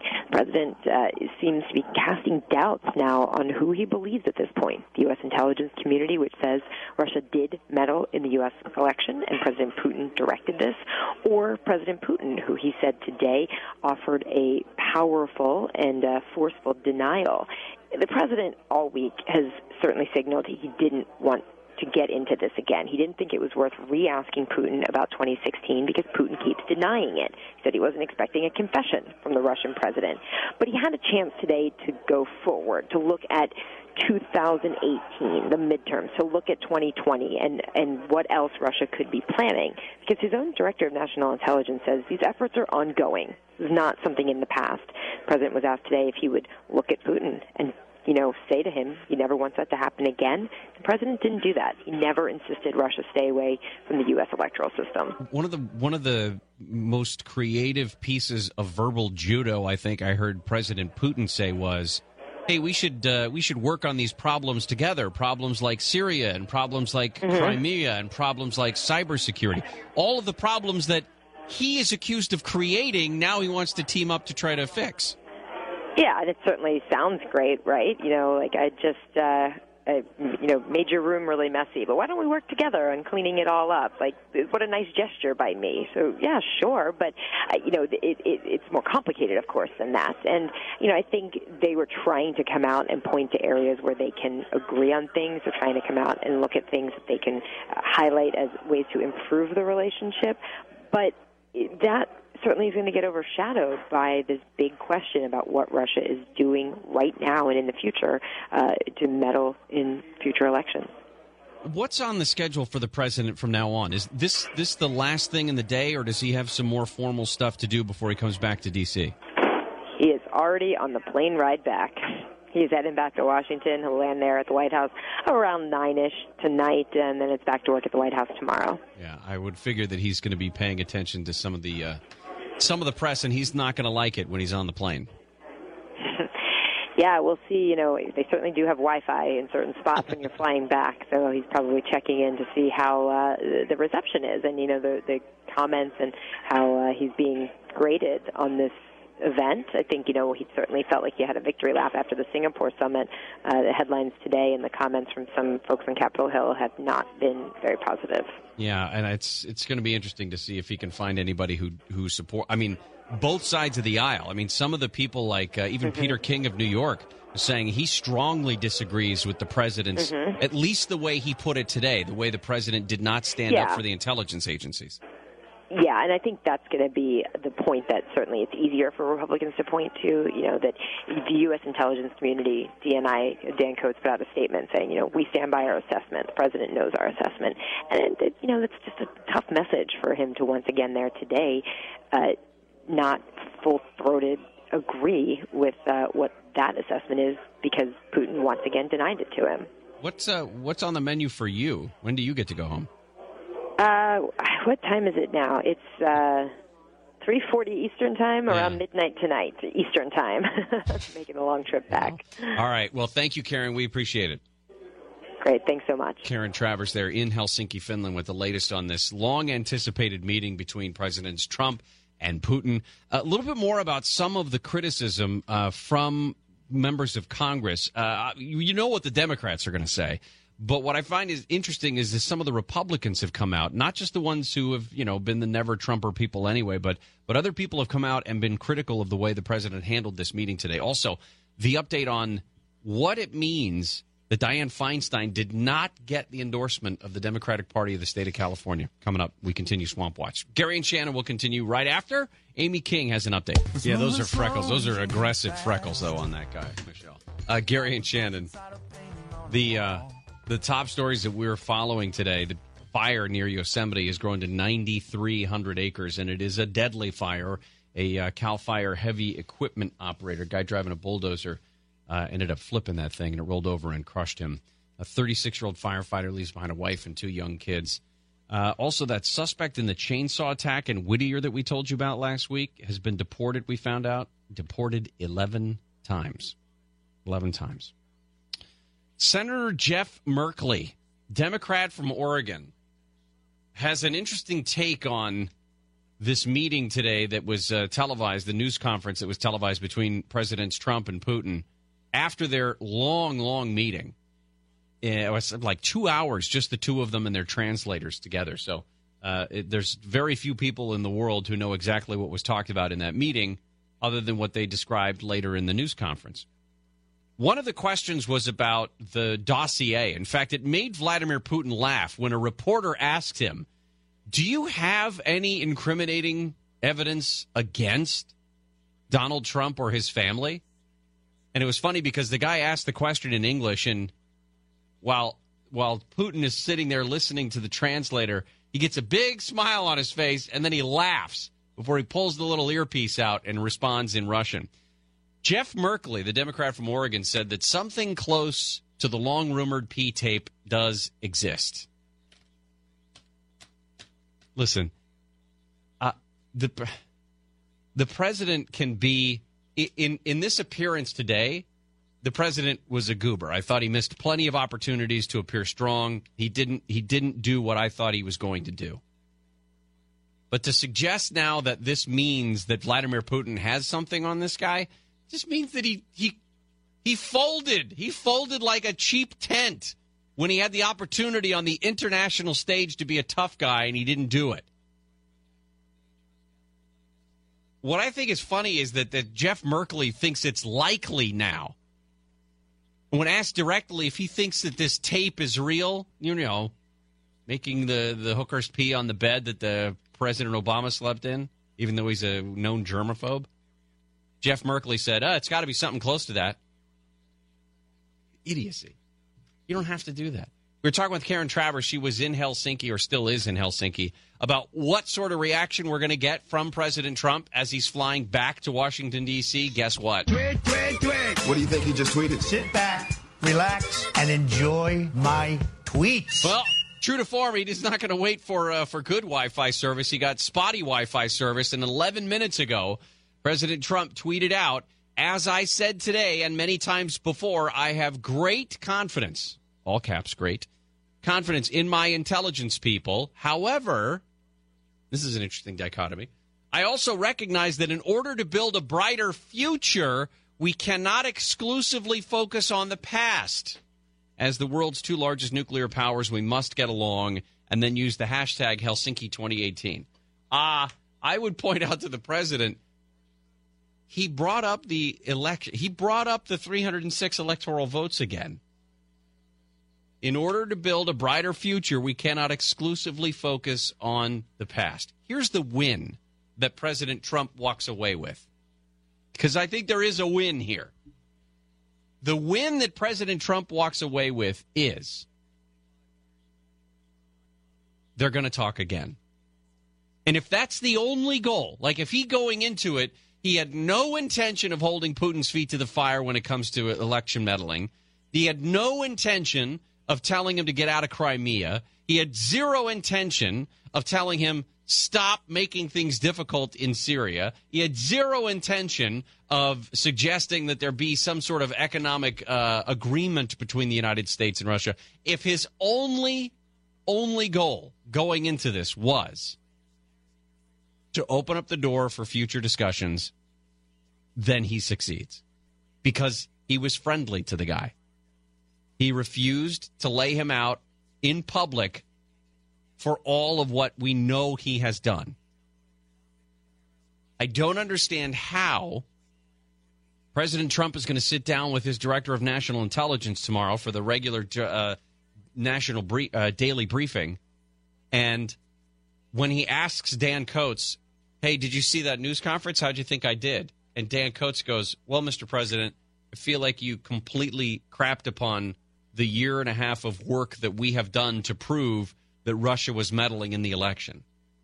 Not that they fixed it for you, not that you wouldn't have won otherwise, not even that there's any indication that they changed the number of votes or anything like that, just that they meddled.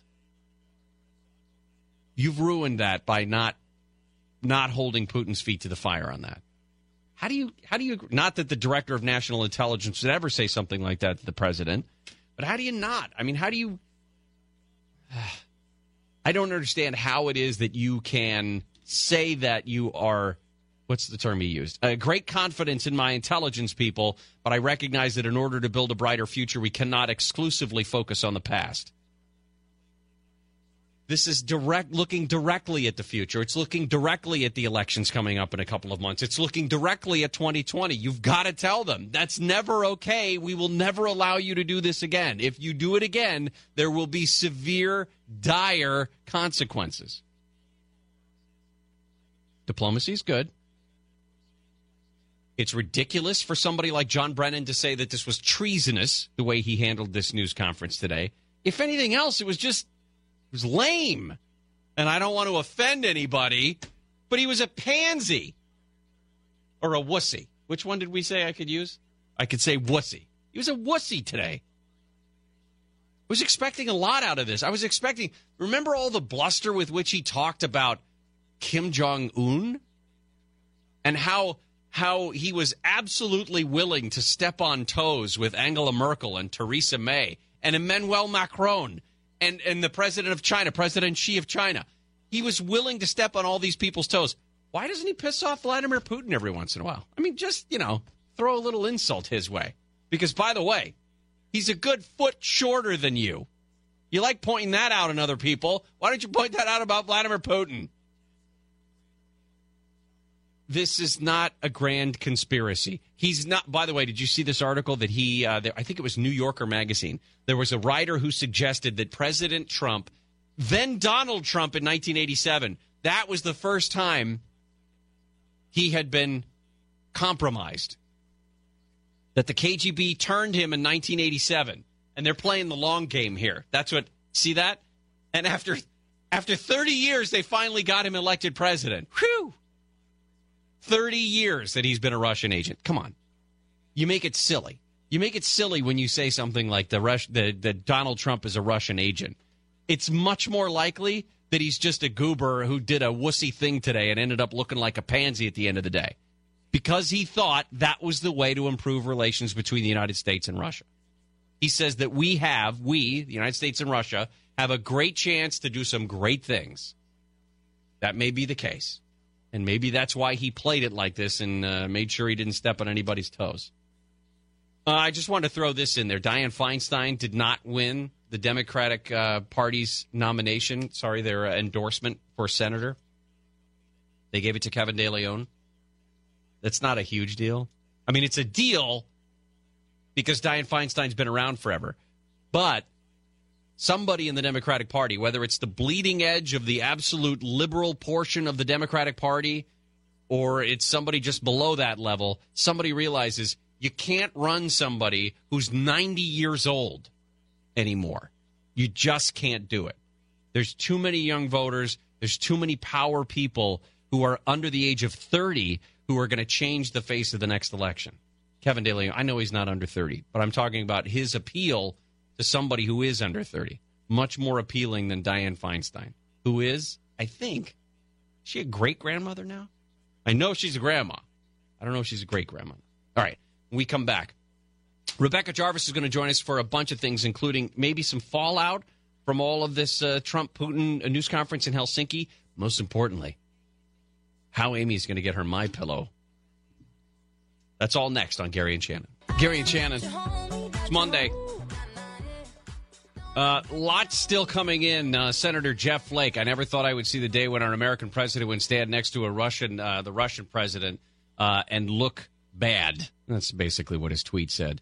In response to the President Trump-Vladimir Putin meeting in Helsinki, former CIA Director John Brennan actually said that this rises to and exceeds the level of high crimes and misdemeanors. And I think we're getting a little bit crazy when it comes to the hyperbole over this meeting. It was not a good one. I mean, I don't know anybody who's like, yeah, that was the best meeting I've ever seen. But we don't have to say that it was treasonous. It was a poor performance, we'll tell you that. The fire in Yosemite is only 2% contained and is quickly approaching 10,000 acres. This is one where a firefighter died early Saturday morning when his bulldozer flipped over. We've been keeping an eye on that because it's going to continue to grow in that area for sure.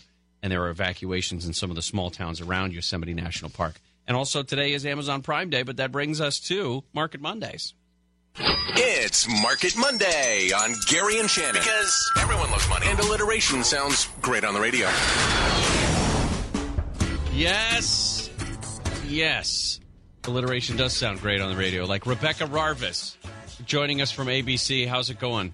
That is rough. Yeah, I get it. That's an offer of Amazon Prime Day. So explain to me this before we get into, well, first of all, let's do just a quick recap how things went in terms of Wall Street today. Yeah, so Wall Street ended, Dow ended up 44 points, NASDAQ, S&P, fractionally lower.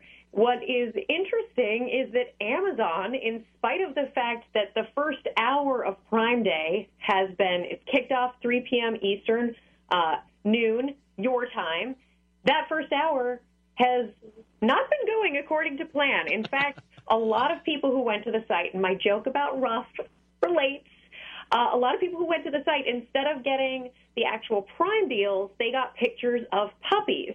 And the puppies are adorable. You can go to my Twitter and my Instagram. I've posted some of my favorite puppy pictures from Amazon. But for people who are looking for deals, I'm sorry, that's not a deal. Uh-huh. Yeah. But what I was going to say, what's fascinating to me is Amazon stock still ended the day higher. They had about an hour to go into the close, when things started going not so well. And actually, I'm looking at the stock right now. It did start falling at the start of Prime Day. But even so, the stock ended higher by $9.46. And that puts it at a close today at an all-time high. That's good news for Jeff Bezos. Yeah, well, I'm sure Jeff Bezos he's got to probably, it's like on the one hand, I'm feeling pretty good about the stock price. On the other hand, head am I taking for all of this? Yeah, it's like eating a taco with a toenail in it. I mean, tacos are always great, but when you get a toenail in it, it kind of brings it down a little bit. I really hope you've never had a taco with a toenail in it. That sounds horrible. Well, not on purpose. That's disgusting. But the idea, Jeff Bezos is the richest person in modern history when you adjust for inflation because of this today. Yeah, true. He is. And he has been an absolute innovator. I mean, look, hopefully they'll figure out how to fix the website issues for all the people who want to shop the website, for Jeff Bezos and for the employees who were in charge of making the website work. I really hope for them that things end up working out. But if you look at the amount of money that Amazon is supposed to make here in this 36 hours, they're supposed to make at least $3.4 billion in sales on this Prime Day, on more than 1 million things.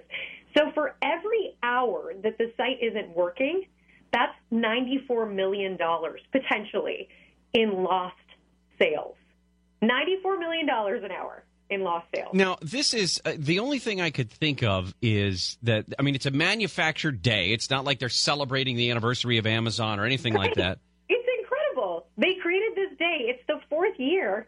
And now not only are they in on it and making it this year is expected to be bigger than Cyber Monday last year for Amazon. But it's also a manufactured day that now has a halo effect that's helping all these other retailers how many years have I covered Christmas in July concept? Right. For so many years prior to Amazon Prime Day, it was like, it's Black Friday in July, and no one could really make it work.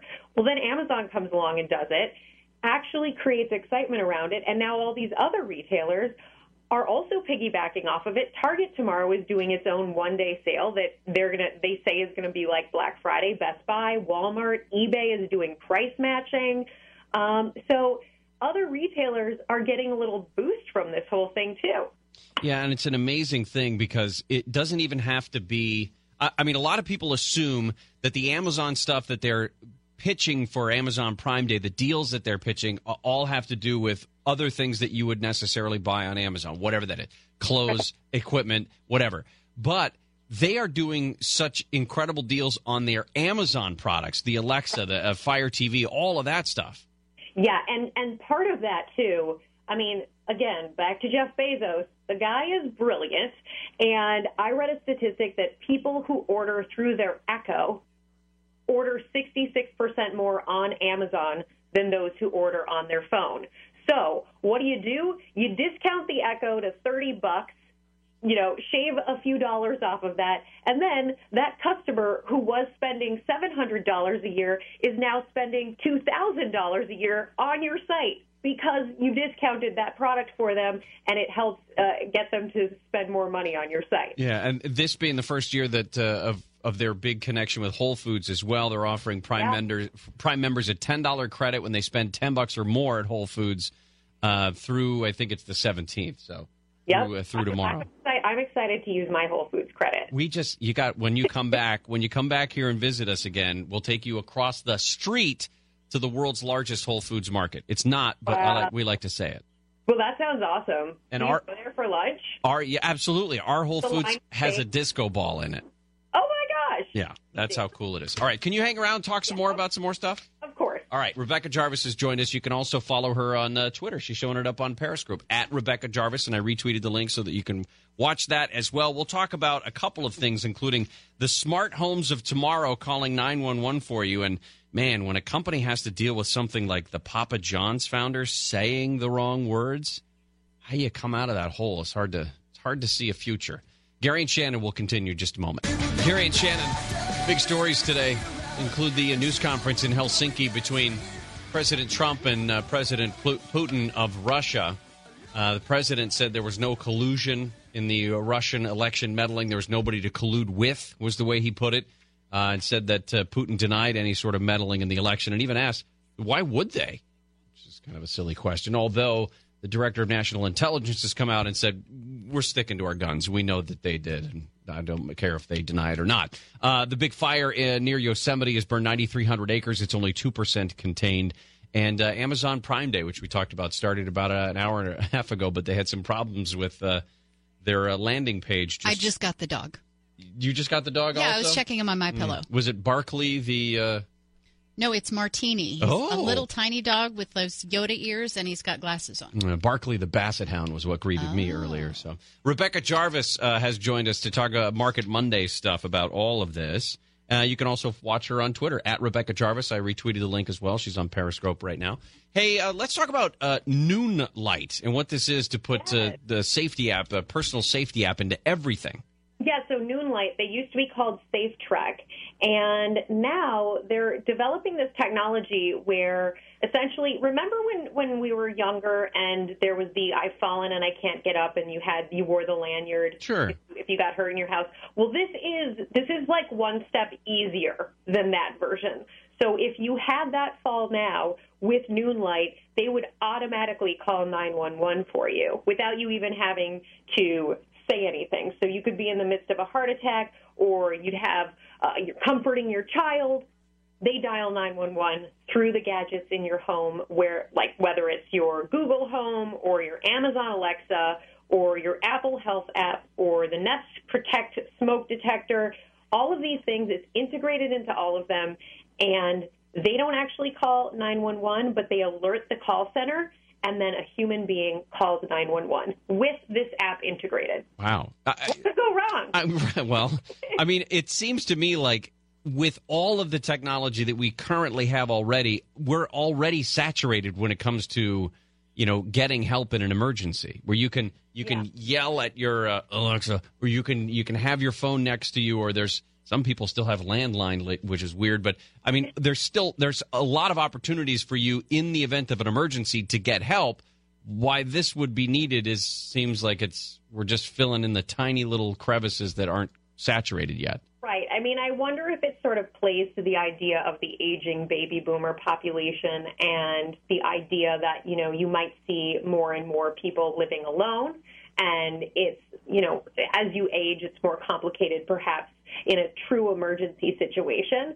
But I think, to me, like, the complexity is they're talking about how this is somewhat similar to OnStar. For example, if your car has an issue, OnStar is automatically called, and if you have OnStar on your car, and then they come to help. But, like, if it's a human, we don't have chips in our bodies that alert immediately whatever technology is outside of us to a problem. I get how the car, there's a legitimate problem with the car, and then there's an alert that goes out to 911.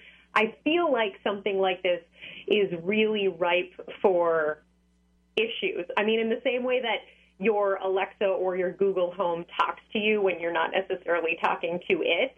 I don't know if this has happened to you, but I've had this happen. We have a Google Home in my apartment, and she once just started laughing and talking to us and responding to things that we didn't say. Yeah. Isn't that a little terrifying? My daughter says she's got one in her bedroom, and she said that it laughed at her one night. Yeah, that was the whole thing. There was a while where Alexa was laughing, and apparently she was laughing about Prime Day 2018. She could see all of this coming. She could read the future. Very nice. Well, I cannot get on Amazon. I can't get a Papa John's pizza. But holy cow. Listen, the head of Papa John's came under fire because back in May he made a comment. He used a racial slur. I think he was trying to quote Colonel Sanders or something like that. I mean, you should never use the magic N-word in any context, but he did. He ended up apologizing and then resigning. They've now evicted him from his offices. Yeah.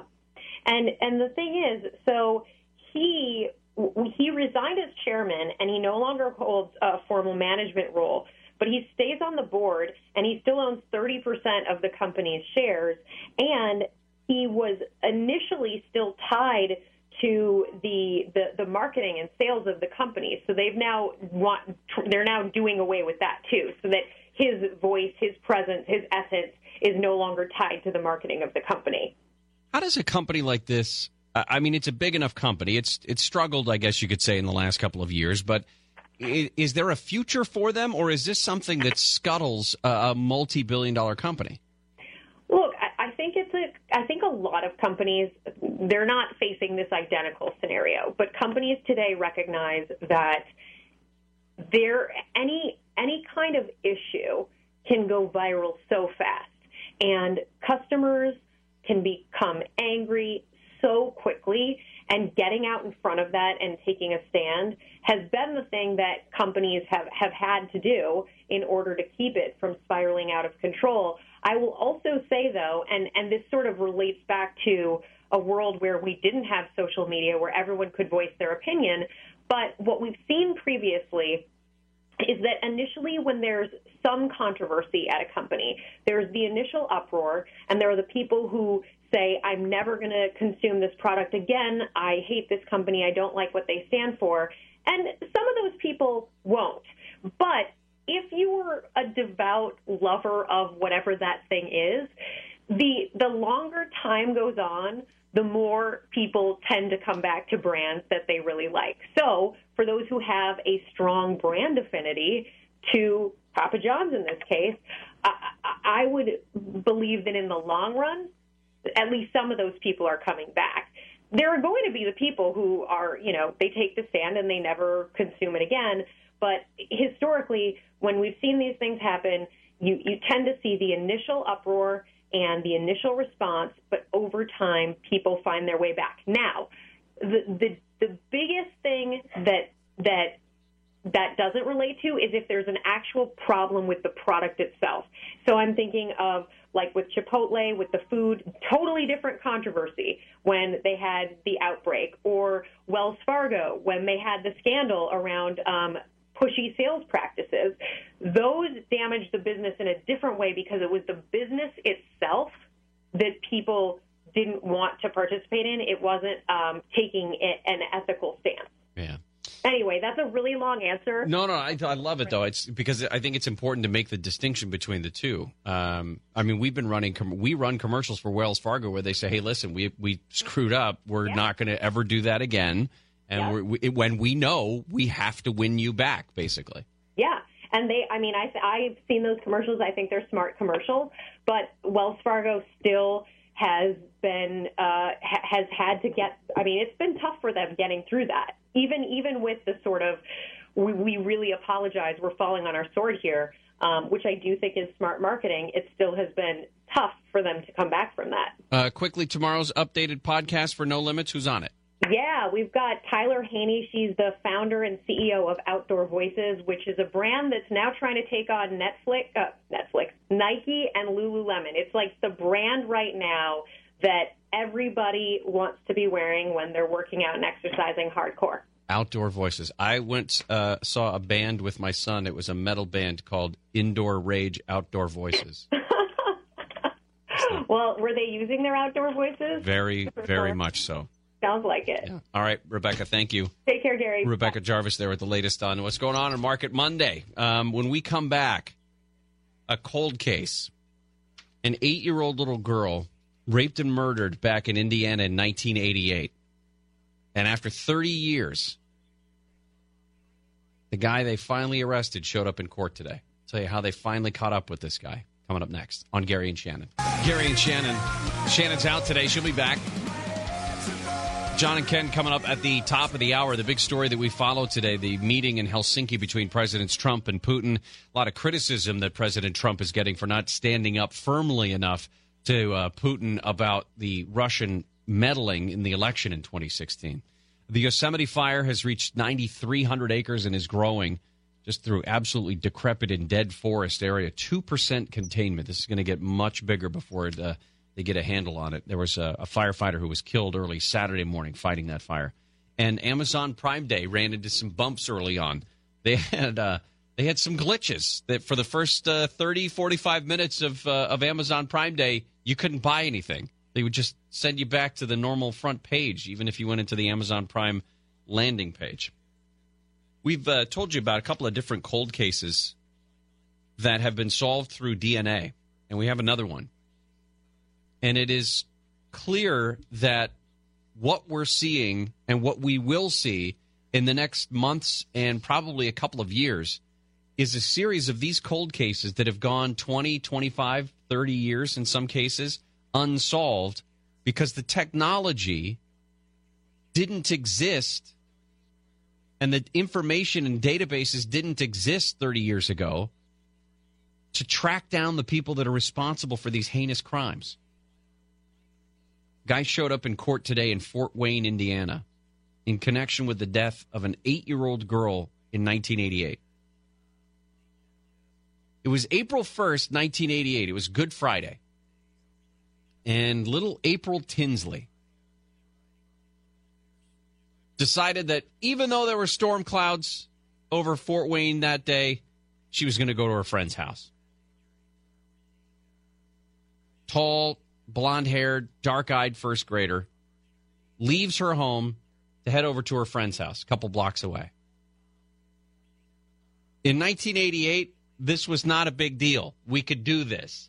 The understanding between us and our parents was always home by whatever, home by dinner, home before your dad gets home, home before the lights come on, the street lights, something. But it wasn't ever find my friends or call me on my phone or anything like that. It was just be home by. April didn't come home for dinner. And her mom called the police. Janet Tinsley called the police and said, you're sitting there looking out the window and trying to think, where is she? Who's got her? Witnesses said that they saw a girl matching April Tinsley's description being forced into a blue truck near her house. And the witnesses did have some description of the guy who was driving, but they couldn't track down any substantial leads. 3 days later, a jogger finds the body of April in a water-filled ditch, twisting through some fields in Amish country. One of her shoes was found about 1,000 feet from where she was found. Police recovered a sex toy and a shopping bag that was left nearby. An autopsy showed that April had been sexually assaulted and strangled. They found DNA evidence in the underwear, but again, 1988, didn't have the technology specific enough to point to one particular perpetrator. That's not where the case ends, though. It gets weird. 2 years later, there was a message scrawled on a barn nearby. Big white barn on a stretch of road with just fields all around. And it was a confession and a taunt and a threat all wrapped into one. Somebody wrote on the side of this barn, in incredibly bad grammar in English, "I kill 8-year-old April M. Tinsley. Did you find the other shoe? Ha ha. I will kill again." Didn't end there either. 14 years later. Again, April was killed in 1988. The message on the barn was 1990. In 2004, there were at least 4 notes, handwritten notes, that were scattered at different homes across the area in Fort Wayne, Indiana. 3 of those messages were placed on the bicycles that belonged to young girls. They were all written on lined yellow paper. Unfortunately, like this pad that I have here. The 4th note wasn't on a bicycle. It was actually placed in a mailbox. 3 of the messages were inside plastic bags that also contained soiled condoms. I'll let you work that one through your head. Or should I say used? I'll say used condoms. And Polaroid pictures of this guy's junk. And of those 4 notes, most of them referred to what happened to April back in 1988. One of these notes reads, "Hi, honey. I've been watching you. I am the same person that kidnapped and raped and killed April Tinsley. You are my next victim." That message demanded that the girl who got it, that she report the note to the police. I'm going to reiterate that. The note told the girl to call the police and tell them about the note. The writer said that if they didn't see an article on the message in the newspaper or the local TV station, that they would blow up that little girl's house. And again, they couldn't find evidence in 2004, even though, again, DNA clearly in the condoms. They couldn't immediately point toward a suspect. But they knew that the DNA they found in those notes matched the DNA found in April's underwear after she was killed. So whoever was sending the notes in 2004 clearly was connected to the 1988 killing. In May, all of this changed. In May, cold case detectives at the Fort Wayne Police Department submitted DNA from the notes to a place called Parabon Nanolabs. We've talked about them before because they were the ones involved with tracking down the killer of a first-grade teacher not too long ago when we did that story a couple of weeks ago. And they arrested a guy. Just last week, they arrested a guy. Just today, this John R. Miller showed up in court. I'll tell you how it is they tracked him down when we come back. Gary and Shannon will continue in just a moment. Gary and Shannon, wrapping up the show today. Big story that we've covered, of course, the summit between, wasn't a summit, it was a meeting between President Trump and Vladimir Putin. A lot of discussion about the things that President Trump left on the table, that maybe he didn't show enough backbone when he was confronting Vladimir Putin about election meddling. Even his own director of national intelligence is pushing back a little bit. The other stories, of course, the local story, the guy who accused of attacking his wife with a chainsaw last week, we found out has been deported 11 times. That's lovely. And the fire in Yosemite has now reached 9,300 acres, about 2% containment. It's got a ways to go before this thing gets under control. I was telling you the story about April Tinsley. She was 8 years old when she was killed in April of 1988 outside Fort Wayne, Indiana. Raped and murdered. And then somebody 2 years later wrote on the side of a barn, "I kill 8-year-old April Tinsley. Did you find the other shoe? Ha ha, I will kill again." And then about 14 years after that, sent a series of notes to other little girls in the Fort Wayne, Indiana area, describing how these girls were targeted next. One note read, "Hi, honey, I've been watching you. I'm the same person that kidnapped and raped and killed April Tinsley. You are my next victim." And demanded that girl report the note to the police. And if the killer didn't see information in the paper or on the TV station, that he was going to blow up that little girl's house. Those 4 letters that were found in 2004 included used condoms and Polaroids of this guy's junk. In April of this year, April's mom, Janet, decided to hold a balloon release to mark the 30th anniversary of her daughter's murder, and was surprised and happy when a few dozen people showed up and kind of let balloons fly off into the sky in memory of April. It was a month later, the Fort Wayne Police Department submitted the DNA from those notes from April's underwear to Parabon Nanolabs. And using genealogy databases, basically reverse engineered a family tree for whoever's DNA profile that was, and narrowed it down to 2 brothers in the Fort Wayne area. So they track one of the guys to a trailer park in Graybill, which is just outside Fort Wayne. And they pull trash from this location, including 3 used condoms that this guy had discarded. The probable cause affidavit that was filed last week said that the DNA from the recently obtained condoms matched the DNA from the condoms that were used in those notes in 2004 and matched the genetic profile that was found on April's body. So on Sunday, just yesterday, a couple of detectives approached this guy. His name is John R. Miller, outside of his trailer.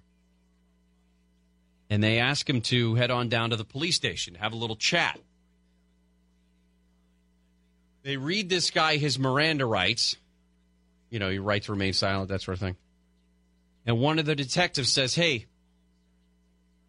you know why we're asking you to come on down and talk to us?" And this guy, who's now in his 60s, he's 59. "Hey, you know why we're talking to you?" You know what he says? April Tinsley. 30 years after this guy, allegedly, raped and killed this girl, he knew exactly why they wanted to talk to him. He already showed up in court today, child molestation, murder, criminal confinement. All he said in court today was that he understands the charges, didn't say anything else. Prosecutors in Allen County have until Thursday to file the formal charges. He's being held without bond. According to the court documents today, John Miller confessed after the police said to him, "We got your DNA from this condom that was found outside your place on Sunday," or this week, I should say. Matches the notes in 2004, matches the crime scene in 1988. And he admitted that he took April, took her back to his trailer, raped her, strangled her to keep her from reporting the rape to police, dumped her body at night. The next day, after he had dumped the body, he drove back past the scene because she hadn't been found yet. And threw that shoe. Remember, he found a shoe in his car. He threw her shoe out the window I don't know what he did with the other one. But he finally admitted it. Showed up in court today. 30 years ago that April was killed, and today that guy was in court to face murder charges.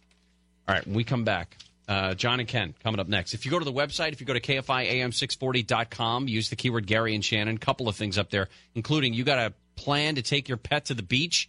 You got to know what saltwater poisoning is and how to look for it. Also in San Francisco, more feces in the streetsies. The mayor of San Francisco, the new mayor, says, gosh, I've never seen it piled this high, as if there was an acceptable level of human feces in the streets, apparently. Anyway, that's on the website, KFIAM640.com. Use the keyword Gary and Shannon. We'll see you tomorrow. Stay dry, everybody. Well, goodbye. And don't think it hasn't been a little slice of heaven, because it hasn't. Gary and Shannon.